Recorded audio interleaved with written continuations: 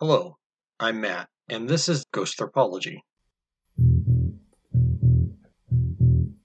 Ghosthropology presents discussion of ghost stories and beliefs, and how we share ghost folklore, and importantly, how belief in the supernatural reflects who we are.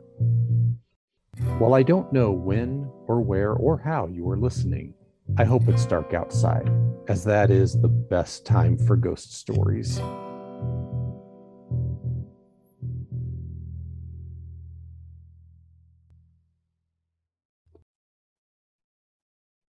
Episode 45, The Crying Boy, a Cursed Painting.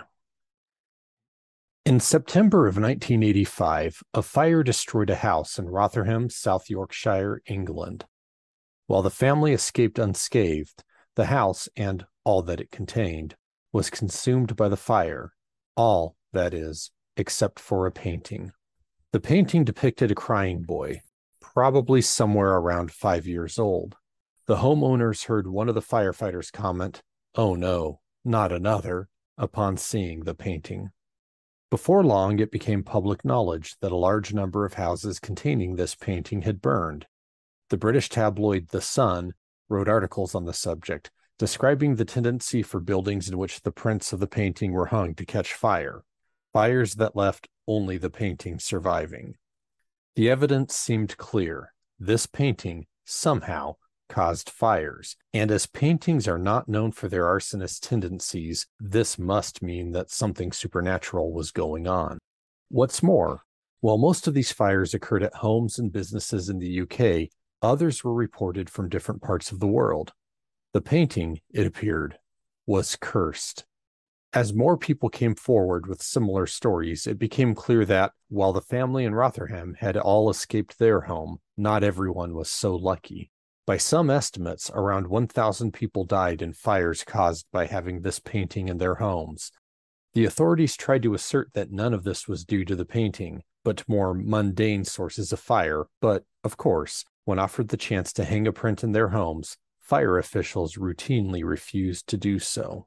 But, as more information became available, it looked to be even worse than simply fires.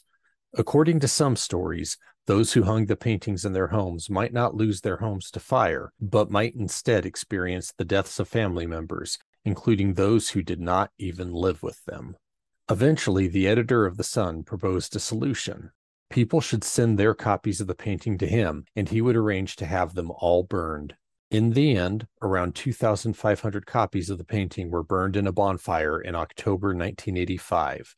That said, the paintings burn, but they don't burn easily. Why not? Well, according to some, the boy's tears put out the fire. So why was the painting and its prints cursed? Well, there are a few different explanations given. One thing that is not disputed is that the Crying Boy painting was part of a series of paintings which were all sold as prints through British department stores from the 1950s through the 1970s. All of the paintings in this series depicted young children crying. Some have claimed that several or even all of the paintings in this series are cursed, but most people will point to one particular painting which features a close-up of a child's face and shoulders. The child is looking at the viewer and tears are running down his face. This is the infamous Crying Boy. But as this was part of a series, it is not uncommon to see other paintings from the series shown on websites labeled the same way. The painter, who signed his work as G. Bragolin, was either Italian or Spanish, depending on who you ask. Some say that he painted the Crying Children series in the 1950s, with the intent that these paintings remind those who bought them of the orphaned children of World War II. Why one would be cursed is unclear, but perhaps the model in the painting was angry, and the curse is his response to the loss of his parents in the war. Another story holds that Bragolin took advantage of the privation that reigned in continental Europe after the war and would find poor children to use as models for his paintings. The story goes that he would demand that they cry before he would provide them with their payment of food and water. Again, why this one painting and not others would be cursed as a result is not clear. 3 other stories stand out, though. In one of them, Bragolin was a Spanish painter who was inspired to paint the series by seeing one boy, the one featured in the infamous Crying Boy painting, wandering the town market. The boy had sad, expressive eyes, When Bragelin asked the local priest about the boy, he was told that the boy's name was Don Benillo and that he was an orphan whose parents had died in a fire. However, the priest advised the painter that the boy should be avoided as he was dangerous and was suspected of starting the fire that killed his parents. The priest explained that the boy had been nicknamed Diablo. Bragelin ignored the priest's warning and took Don Benillo in, giving him a home. Bragelin's home and studio soon caught fire and Don Benillo vanished, apparently having tried to kill Bragelin in an arson, just as he had done to his parents. Some years later, a young man died in a car crash and was revealed to be the now 19-year-old Don Benillo.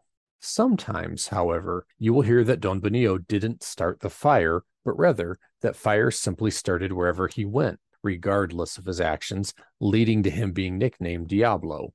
And sometimes it is said that Bragelin adopted the boy, yes, but abused him horribly, and that the fires starting in the homes of those who bought prints of the painting is Don Benillo's way of getting revenge on the painter himself, or that the curse that followed the boy now follows his image, regardless of what the boy wanted. Some people, however, have dug deeper into the story and found that Bragelin never existed, but was instead a false name used by the painter who created the Crying Children painting series. And one person, a retired British schoolmaster named George Mallory, found that the painter had been a man named Francois Seville. Other than the name change, however, George Mallory's story matches the tale I have already related regarding the painting's origins, and it is likely that the story is the origin of that version of the painting's history. But, of course, there is yet another layer. There are those who claim that the spirit of the boy is, in fact, trapped in the painting.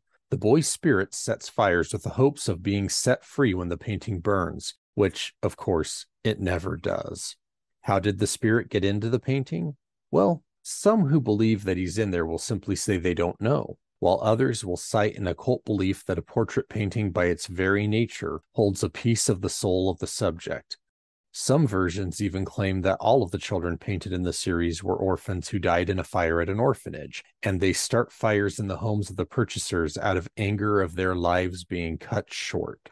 And, naturally, there are rumors that the artist made a pact with Satan, pledging his soul and allowing his art to be used for evil purposes, though what precisely he got out of the deal is unclear, as he didn't rise to fame or fortune from these paintings. While the panic of the 80s has died down, to this day there are houses that burn and leave behind a copy of the Crying Boy painting when the flames have finally burned out. Certainly, there must be something to this story, right?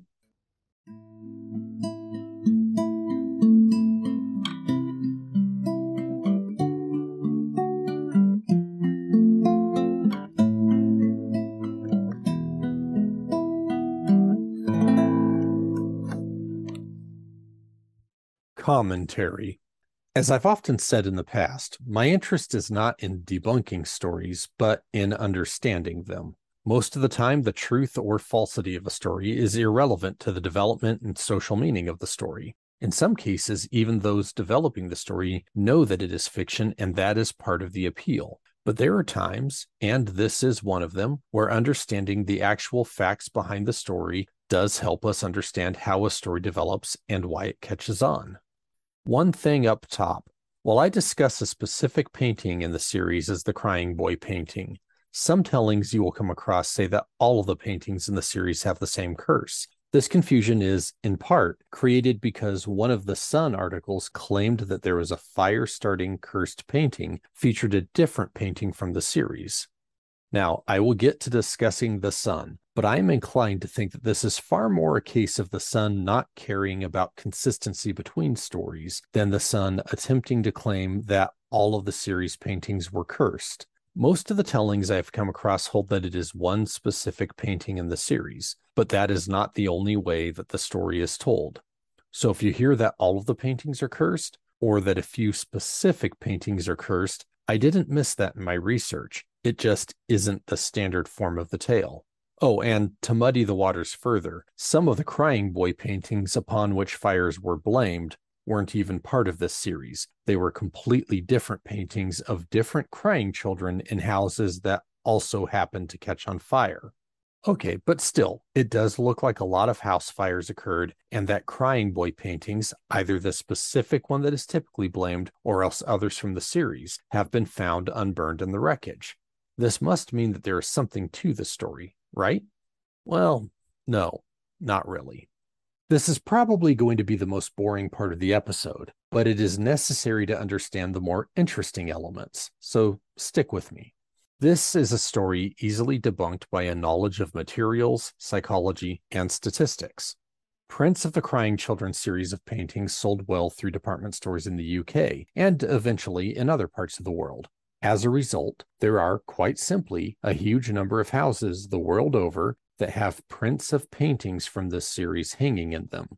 In addition, reporting on the curse, primarily in The Sun, the tabloid that started the furor, tended to play fast and loose with the facts and would often lump other paintings under the title of the Crying Boy. As a result, the specific Crying Boy paintings were common, homes with paintings of crying children that might be called the Crying Boy were common, and house fires were not uncommon.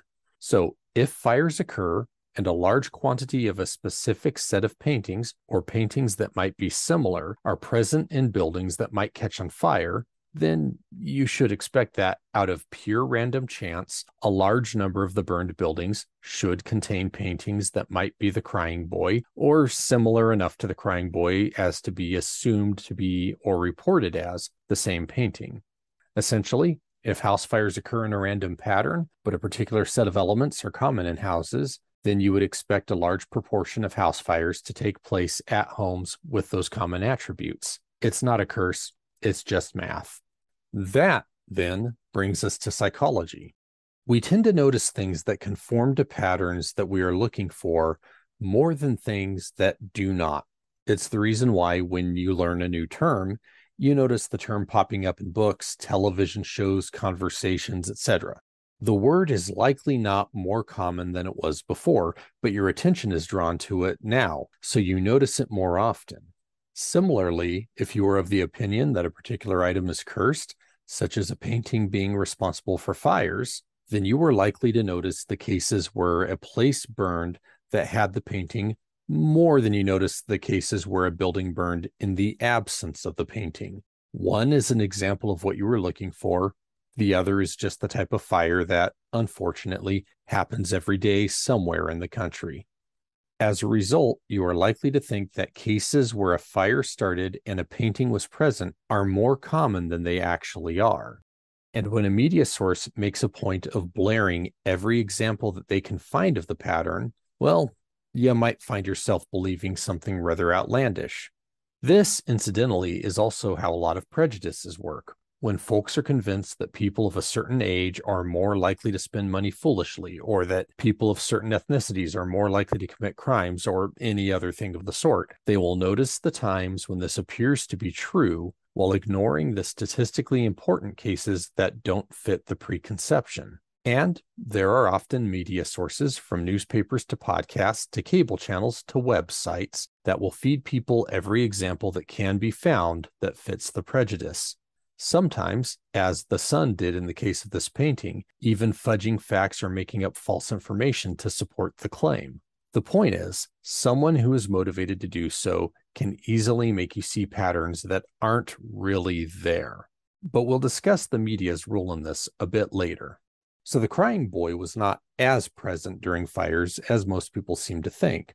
But does that mean there is no truth to this story? Well, there may be, but it's not spooky. As stated above, prints of the painting were quite popular, and so you would expect them to be in a fair number of buildings in the UK, which means that they would also be in a fair number of buildings that caught fire. So, again, that's the statistics part. We've already gone over that. But then we get to the materials issue. The prints were made on a high-density press board, a material that is very hard to burn. Seriously, there's a video in the blog post from this episode from the BBC showing someone trying to light it on fire with a blowtorch and having very little luck. So it's a print that is common and is often confused with prints of other paintings, and this print, as well as others in the series, are made of a flame-resistant material. So yeah, There's a fair chance that a lot of these paintings did survive house fires due to those decidedly mundane factors. Something that is often brought up when these factors are pointed out is that many fire officials, when offered copies of the prints, would refuse to have them in their homes. Supposedly, this shows that the fire officials might publicly give these types of mundane explanations, but that they still thought that the fire was caused by the painting. So let's get into that a little bit. Let's say that this actually occurred, that fire officials were, in fact, offered copies and refused them. There's a few possibilities. One is that the fire officials simply didn't like the painting. I wouldn't put it up in my home, not because I think it's evil or bad luck, but because I think the prints that I have seen are kitschy and frankly just not very good art. So that's one explanation, and one that even the artist who painted the original art would agree with, but I'll get to that a little later. Another possibility comes from the work of psychologist Bruce Hood in the horribly named but nonetheless really interesting book, Super Sense. Hood tried experiments where he would present people with a sweater and tell them that it had belonged to a famous person. He found that if the famous person was generally well regarded, such as Fred Rogers of Mr. Rogers' Neighborhood fame, people would be eager to try it on. But if the sweater was from a person who was widely considered to be evil, such as Charles Manson, a large number of people would refuse to try it on.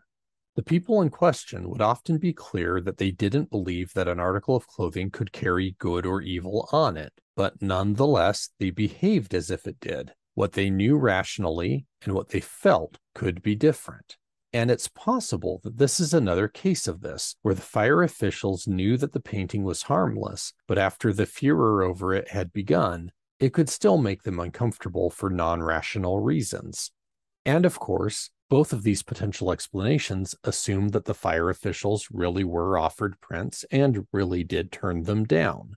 The problem is that the majority of the coverage of the events in the 80s came from a tabloid with more interest in sensationalism than in honest reporting. The story of the cursed crying boy has since been picked up on by numerous writers on numerous clickbait websites, which often rely on getting clicks and not necessarily on providing the world with something well researched. And, of course, the story is spread via many people posting about it on forums across the internet. With all of that being the case, I would be hard-pressed to accept that the stories about fire officials receiving prints of the painting is even true, as there's just far too much space where someone could have inserted a complete invention.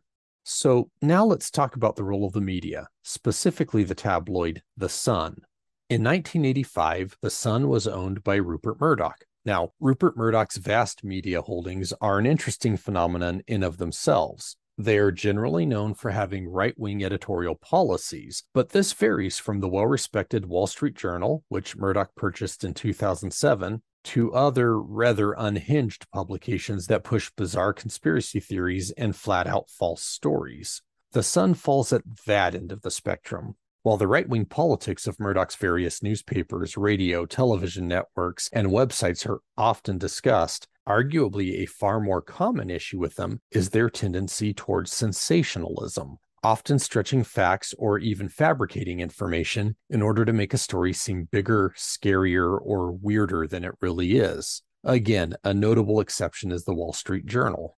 The Sun is a primary example of this type of, in air quotes, reporting, especially in the mid-1980s.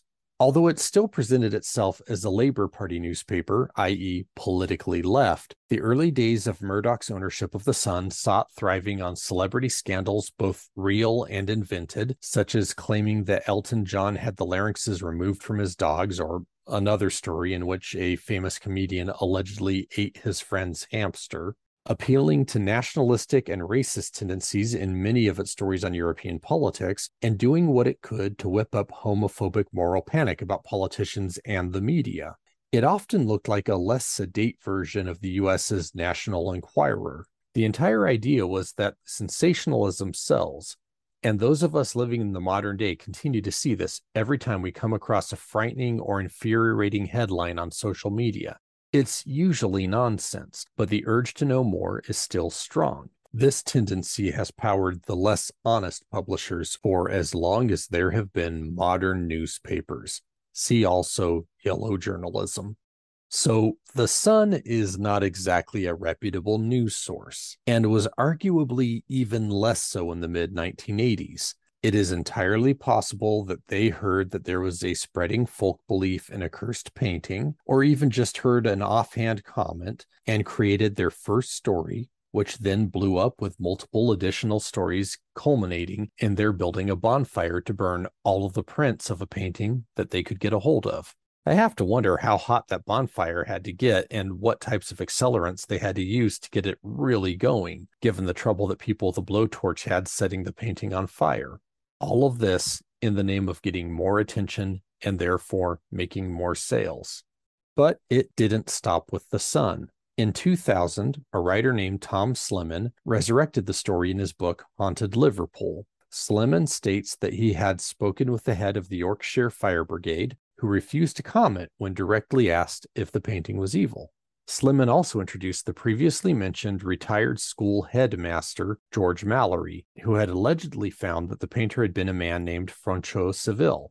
I have found in researching this episode that people either take Slemon's account at face value or make a point of mentioning that Slemon's account is not sourced. That is, he never formally cites where he gets his information, leaving it open to question whether or not he really did find information or if he's just making it all up. But I think that both approaches are the wrong way to look at it. Books like this are produced by various writers and publishers for locations all over the world. They are often part of the tourist kitsch for some locations, or else they are simply part of the fun local color, but they are never meant to be taken seriously as research documents, though some will claim to be that in what usually amount to tongue-in-cheek introductions to the volume. Nor are they intended to be accurate descriptions of locale. They are meant to be fun. Of course, that doesn't stop people from taking them far more seriously than is intended by their authors or publishers. In a story for Skeptical Inquirer magazine, Massimo Palladoro determined the identity of the actual painter. He was, in fact, a Spanish painter named Bruno Amadio. Amadio had died in 1981 at the age of 73, but Palladoro did track down Amadio's neighbor, who filled in some elements.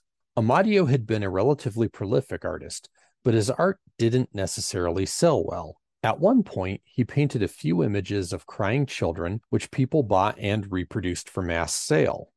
Even though these were his best-selling paintings, he regarded them as somewhat embarrassing, as they were kitschy and, Amadio seemed to think, a bit tacky, so he signed them G. Bragolin rather than use his real name. Palladoro also wrote that, in his research into the story, he found that George Mallory and Francois Seville, both identified in Slemon's account, were not real people. Though it is unclear to me through the research I've done for this episode whether Francois Seville is wholly fabricated or yet another pseudonym used by Amadio. So, take a likely statistical matter that prints of the paintings and those similar to them were abnormally common to begin with, accompanied by the prints being hard to burn. Add in those intentionally misleading stories by a tabloid paper that has had a rather large number of legal findings against it for false reporting against celebrities and politicians, channel all that into a local book intended to celebrate spooky lore, and you have the makings for an urban legend that many people readily buy into. Okay, that's where the story comes from. But why did this story stick around, and why is it still shared by people to this day, including those who think of themselves as more serious paranormal researchers?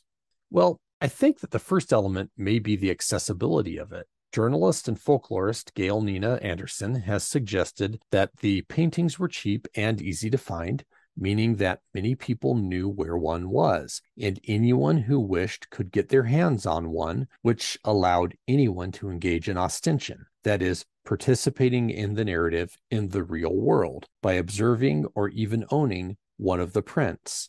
Being able to entangle yourself in the story, or even knowing that you easily could if you felt so inclined, is likely to keep an urban legend going. So, ease of participation is likely a big part of the ongoing popularity of this story.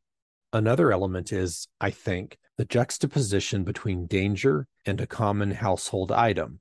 This feeds a lot of sensationalistic journalism regarding the exaggerated dangers of household appliances or other items.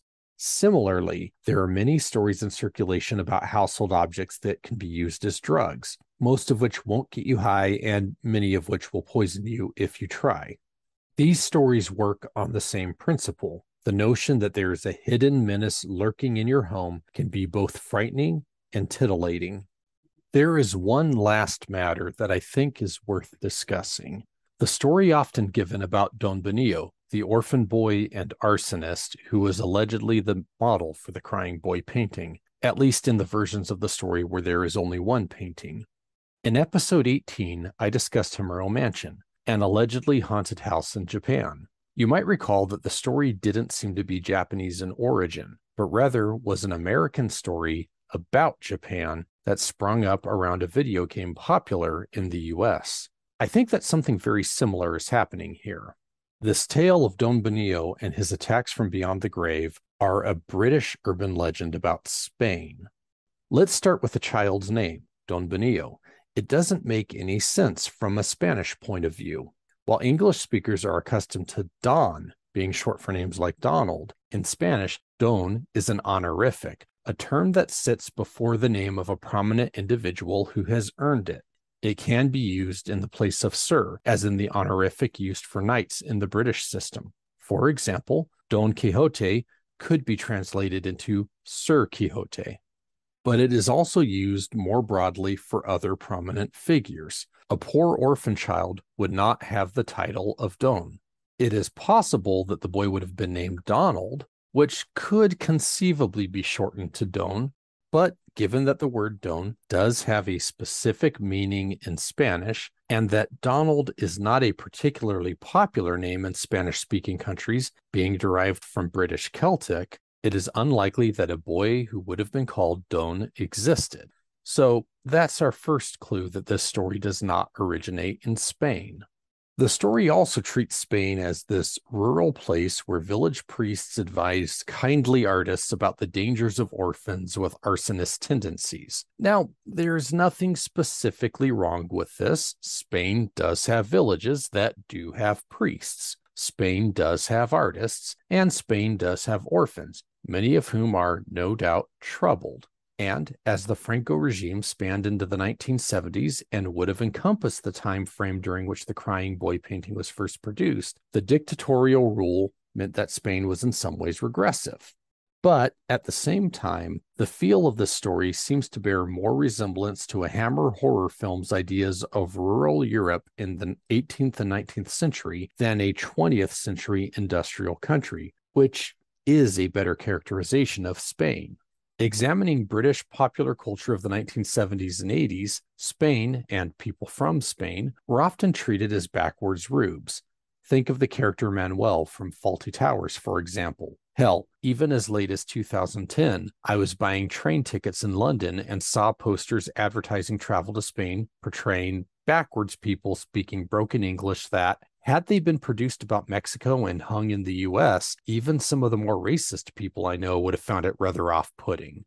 And this particular story seems to play into a less comedic version of that tendency, with the Spanish town being this weird rural backward place where the orphans run wild because everyone is afraid of them due to cryptic warnings from the priest. Britain is, of course, not the only place where these types of stereotypes persist. American pop culture also has a number of examples. But this story originated in Britain, so we have to look at their hang-ups. And, of course, this also raises the idea that the painting being Spanish in origin might make it seem more dangerous, as if you are importing some of that backwardsness into your sensible middle-class home, again, the seemingly innocuous object becomes the source of danger. But this danger is cultural rather than physical. So, I believe that the story of Don Benillo and the cursed painting of him is a purely British invention based on stereotypes of Spain and a misunderstanding of how Spanish names are constructed. It was overlaid into an existing urban legend about a cursed painting, which was, in turn, based on a media panic from the mid-1980s, sparked by tabloids trying to sell more papers than their competitors, regardless of how insane the story may be. And that is, to my mind, fascinating. We have a piece of folklore that persists to this day and has long outlived its rather dubious origins to become a bona fide fixture of the paranormal landscape. Its dubious origins do not change the fact that it is a lasting and important element of modern-day supernatural beliefs. Add to that the fact that many people who take their paranormal lore quite seriously continue to share the story as either fact or at least a possible truth, and I think that this story has a long life in it yet.